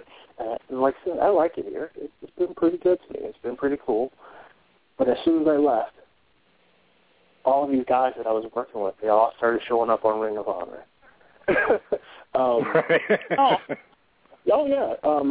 And I actually helped train TD, and I was there at the beginning. I was there at Truth Martini School. I was there every day helping out with training. So I see guys like that, and I'm just like, man, if I just stayed, would I have gotten a shot? And but then at the same time, you kind of have to let it go. And that's what I've gotten as I've gotten older, is that you really just kind of, you move on, you know? Now that you're in the area that you're in, what do you want fans to know about you if they see your name on that card for a show? Oh, you see my name on a card. The only thing you need to know is that you are going to get a hard-hitting match, flat out. Plain and simple, it's going to hurt you to watch my match. You're going to feel, I mean, when I put somebody down and I lay that forearm across their back, you're going to feel it too. That's what you need to know, is that I may not do a lot of fancy moves. I may not do, a lot of super technical stuff. But what I'm going to give you is pain. I'm going to give you pain. That's what I bring. That's what I bring every time I'm in a match. I mean, I'm not, and that's the thing. I mean, I don't feel like the guy that wins is the guy that gets the 3 count. The guy that wins is the guy that walks out under his own power. Yeah, I mean, and that goes back to when I did some Muay Thai. I had a little fight, and I fought a guy, and he bruised my leg up. It was crazy, right? And we were in the same gym, and we were buds. And the next day, I was like, all right, well, I got to keep working out. Off to the gym, and I think I posted it on Facebook. And he was like, "Are you crazy? I can't walk." And I was like, "You won our fight. You won the fight, right? The guy you got awarded the fight. They raised your hand at the end of our match. I'm going to work out, even though I'm all bruised up. And you're like, I can't even walk today. I can't get out of bed." And I'm thinking, God, that means I won. I'm the winner here. That's right. I'm the dude that's walking today. So, but that's what you need to know. I mean, I might throw in a suplex or two, but you better be damn sure that somebody's getting their block knocked off. Yeah. Mosi, what events do you have coming up so that if fans want to come out and see you work, where could they see you at? Currently, I'm not like proactively looking for bookings, but if anybody's listening to this show and they'd like to book me, please feel free to contact me.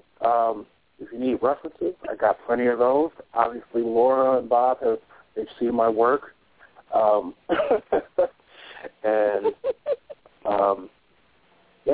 I'm pretty easy to get along with. I'm pretty easy to work with, and and if you do see my name on the card, come check it out. I promise I will make it worth your time, because that's always my goal.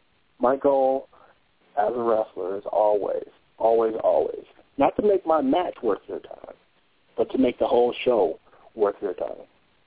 Very cool. Mosi, we got a couple calls here. Let's. You feel like taking a call? Sure, I'll take a call. Let's see who we got here. 828, you're on with Live from the Armory. Mosi, listening to you a little bit. I feel the same way. That's the way my style's always been. I like giving crowds their money's worth, and when you get in there with me, you're gonna feel it. I like the style. I think you're a hell of a worker. Like seeing other guys like you in the business, like myself. Actually makes me think back to the old school. Yeah, because that's what I grew up on, and that's what I loved. And watching guys like us get in there and put everything in, that. Yeah, I try to keep it real old school, because my absolute favorite guy is Bad News Brown. So I try to keep it very brawl, old school oriented. And where I was trained, we did a lot of that, a lot of old school style stuff. We didn't have to do a lot of big moves. You just had to. The whole point is to tell a story, right?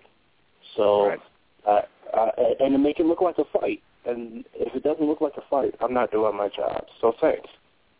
Very good. I know who that was, and we'll try to get back to him. That was $5 heavyweight wrestling champion Big Donnie calling in. We're going to see who this other call is. Hold on here 1 second, Mosi.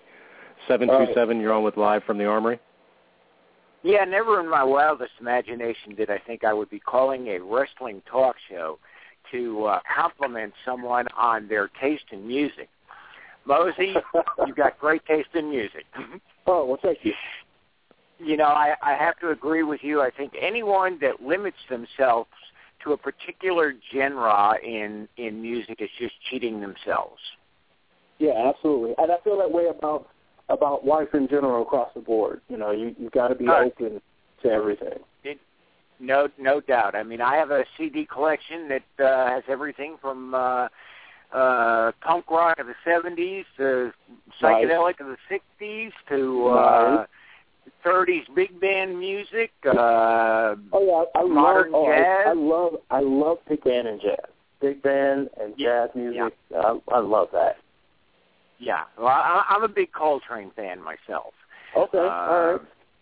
And Roland Kirk and Hubert Laws and Freddie Hubbard. They're my biggies. All right. Very nice. So I just wanted, as a matter of fact, you'll get a kick out of this since your musical taste is so wide. I was involved in the music industry in Dallas in the late 70s, and I brought the Sex Pistols into the Longhorn Ballroom. And at the same time, I was a booking agent for a Texas country artist by the name of Billy Joe Shaver. And when we had the Sex Pistols at the Longhorn Ballroom, I showed up in blue jeans, a red cowboy shirt with pearl buttons, my boots, and my Stetson hat for the Sex Pistols. And the very next night, I was at Gillies, where my artist was opening for George Jones, walking around in blue jeans with holes in the knees, my Sex Pistols T-shirt, no shoes, and an earring.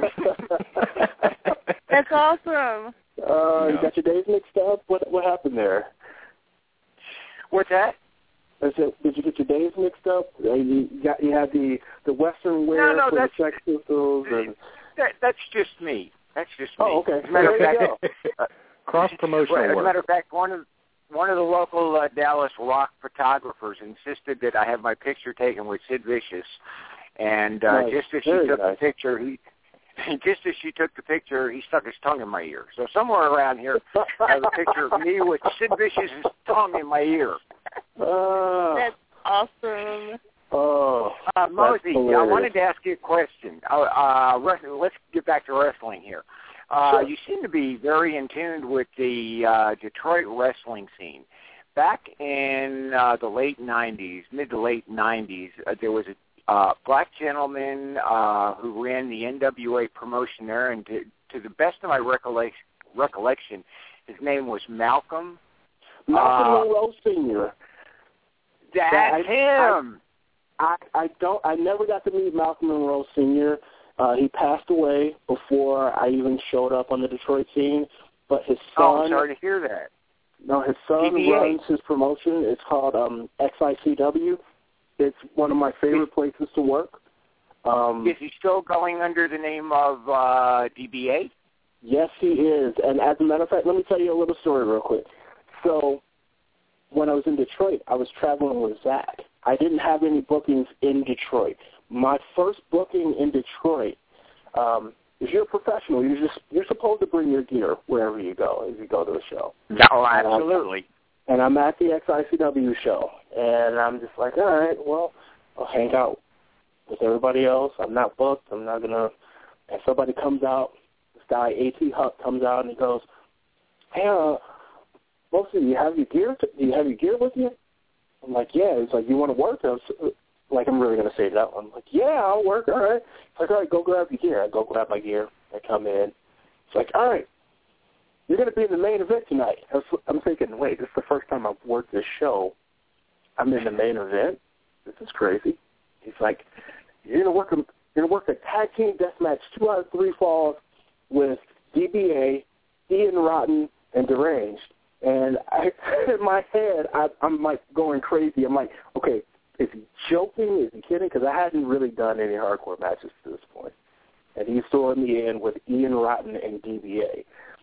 And so, of course, I say, okay, like it's no big deal. And during that match, that was one of the best times I ever had. So at one point, DBA, after the first walk, DBA and I were just on our knees in the ring in thumbtacks with broken glass, and we're just punching each other in the ring. But we're having a nice little conversation. And he's like, you all right, dog? I'm like, yeah, I'm all right, dude. He's like, man, when I jumped on that barbed wire ladder after I threw it on you, I knocked out one of my teeth. I was like, oh, well, you kicked me in the balls, and I didn't agree to this mirror being put over here, and now I got glass in my arms. And we're still just punching the crap out of each other, just talking in the ring like, bah, bah, bah. And we were actually making contact. So it was just back and forth. And that was like my first real interaction with DBA. And DBA he's a great guy. He's all heart. That guy is like and they do the Malcolm Monroe Senior tournament every year, and yeah, I never got to meet Sweet Daddy Malcolm Monroe. I'm sad that I never got to meet. I'll tell you, he was an absolute gentleman, and honest as the day is long, knew how to treat his workers. He was a class act. And that's why I'm so sad, because I've only heard good things about him. Yeah. So, as a matter of fact, I'll tell you off the record on the air. Right? Okay. I worked for Malcolm for a while as a heel manager, and he was always pushing me to do racial stuff, and I absolutely refused to do it. It was just not me. You know, I'm not going there, Malcolm. And one night they ran a show, and DBA started the show off with a promo. I came out and interrupted him to have one of my guys challenge him, and he and I got into it. And all of a sudden, he pulled, and DBA was an astonishingly fine dresser. I mean, he wore the best clothes you could find. Yes, he pulls off his silk shirt to threaten me, and when he took it off, I swear to God, he had the most high quality spaghetti strap T-shirt I have ever seen in my life. And honest to God, Mosi, I just couldn't help myself. I reached out, I felt it, and I looked him straight in the eye, and I went, "Ooh, DBA, nice cotton T-shirt. Did you pick it yourself?" Oh my God! I try to avoid the racial stuff too, and I remember I was working at this one show in it was like, I can't even remember the name of the town in Kentucky, and I just remember the promoter going, "Well, it's not going so well tonight, so look here, I'm going to need you to use the race car tonight." I was like, "Oh, okay, all right, are you sure about this?" And I'm like, "All right, I'm trying to avoid it, and I can't." So I get out there, and the crowd doesn't know who I am, and they're not really reacting. So I start looking around. So you know what? I was promised two things tonight. I was promised two things. First thing was a fight. And I have a problem with the second thing because I don't see no fine white women. All I see are tobacco-chewing, toothless, sweat pit-stained T-shirt wearing, and I just went on it. It was like, I want the fine white women. Now, that's not my normal behavior, but I did it, and lo and behold, I got that cheap racial pop. So I went with fine white women. It worked.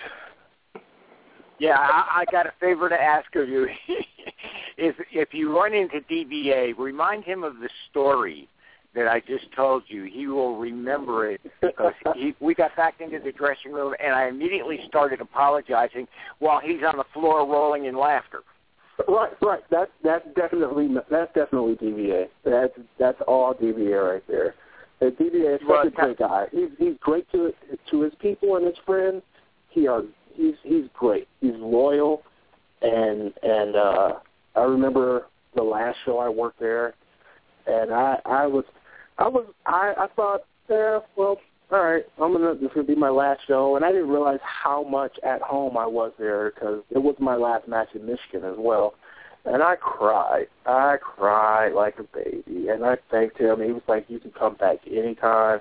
And that was the thing, was you show up on time, you do work, you don't complain, and I would say I'm not a complainer either. You know, I'm not going to really complain about some stuff. And he, like I said, my very first match there, he let me be in the main event, and then we carried a program of about another 5 matches after that. So, I mean, yeah, he didn't have to do that for me. So, I mean, that guy has my utmost respect. Yeah. Well, the next time you see him, just relate that story to him, and he'll know who it is, and tell him I said hi, missed the hell out of him, and it was a pleasure working with him. Absolutely. Absolutely. And this has been very enjoyable to listen to you tonight. You had some great I'm glad stories, you called. and you have a great insight into the business. Well, thank you. Thanks for calling in. I appreciate it. All right, now. No problem. All right, there he goes. Mosi, if people want to follow you on social media, how can they do that? The easiest way is to follow me on Facebook. If you guys don't mind, you can post the link to my Facebook page. It's the easiest way to follow me. I might say some things that might cause you to think a little differently. I might say some things that you might not like. But, you know, I have friends that I don't agree with on Facebook as well. And, you know, sometimes they have good ideas too. So, but it's under my real name, Mosi Humphrey. If you search for that, I'm the only one you'll ever find on Facebook. I'm probably the only person on planet Earth with that name. So, we'll put that link up. I'm pretty easy to find. It's probably why I don't commit a lot of crimes. Just because I'm a large guy. I tend to stand out anyway, and I have a name that makes it impossible to run. So I understand. We'll put that link up on our webpage tonight. Before we let you go, Mosi, could you do us a favor? Sure. Could you record a little bump for us, just like, you know, this is Mosi Kamau, and you're listening to Live from the Armory Wrestling Show? This is Mosi Kamau, and you are listening to Live at the Armory Wrestling Show with Laura. You need to start over? I thought I was going to get that one. You can go again. I thought it's I was going to hit that. It's all right. This is Mosi Kamau, and you're listening to Live at the Armory with Bunkhouse Bob and the lovely Laura. Thank you very much, Mosi. It's been a pleasure having you on the show tonight. We appreciate you. All right. Well, thank you for having me. It was great to talk about the business and other things. And I'll see you guys down the road. Thank you, sir. I'll see you at the next Grindhouse. All right. There goes Mosi. What a nice guy. What a class act. Yeah. And, I really what really great stories he had. Yeah, I had no clue. No, I didn't either. And seeing that is the pearl that is our show, folks. Every now and then, you know, we pull something out that we don't even know how good it is until we get into it. So, you know, that's the way that it is. Well, we were going to do mailbag leftovers, Laura, but we're running a little short on time, and we've had such a fresh show. It's such a fresh show, and leftovers seem kind of like a stale idea now. So, you know, that's just the way that it is. That's just the way it is. We did want to announce next week's guest. Next week's guest joining us here will be Brittany Wonder. Will be joining us next week. We're really excited to talk to Brittany. We talk about that element of mixing characters and wrestling and show. If you're not familiar with Brittany Wonder, you need to Google her, go find her on Twitter, find her on Facebook. I think you're going to be pleasantly surprised at what you find, and she'll be on the show next week. Laura, do you have anything that you want to add before we wrap it up? Two things really quick. Yep. First of all, I goofed, and Jordan Castle told me I goofed, and PWX's show is August 16th, not the 23rd. Sorry about that, Brian. It's August 16th, the Hickory National Guard Armory. We'll talk more about it next week, I'm sure. And two, Ryan Martell's podcast, Martell's Corner, you need to go listen to it. He talks about ring rats, and I love what he said because he's the first man I've ever heard in wrestling with that kind of opinion and outlook about it. So love you, Ryan. Just want to give you a shout-out for that. And I think that's all I got. Well, folks, we certainly appreciate you joining us again for another episode of Live from the Armory Wrestling Radio Show. We certainly appreciate all of your support. We appreciate you no matter how you listen to us, whether it's on Blog Talk Radio every Wednesday night at 7 o'clock Eastern Time, or whether you download us on iTunes. And you can do that by simply going to iTunes, type Armory in the search bar, click the search, then go down to the podcast link, click the podcast, and boom, we pull up. Also, if you type in Google Top Indie Wrestling Podcasts and go to the first link, guess who you'll see? You'll see us. Ding, ding, ding. Yes! And you know why? Because there's never a bad seat here at the Armory. We'll see you next week, folks. Whoop, whoop.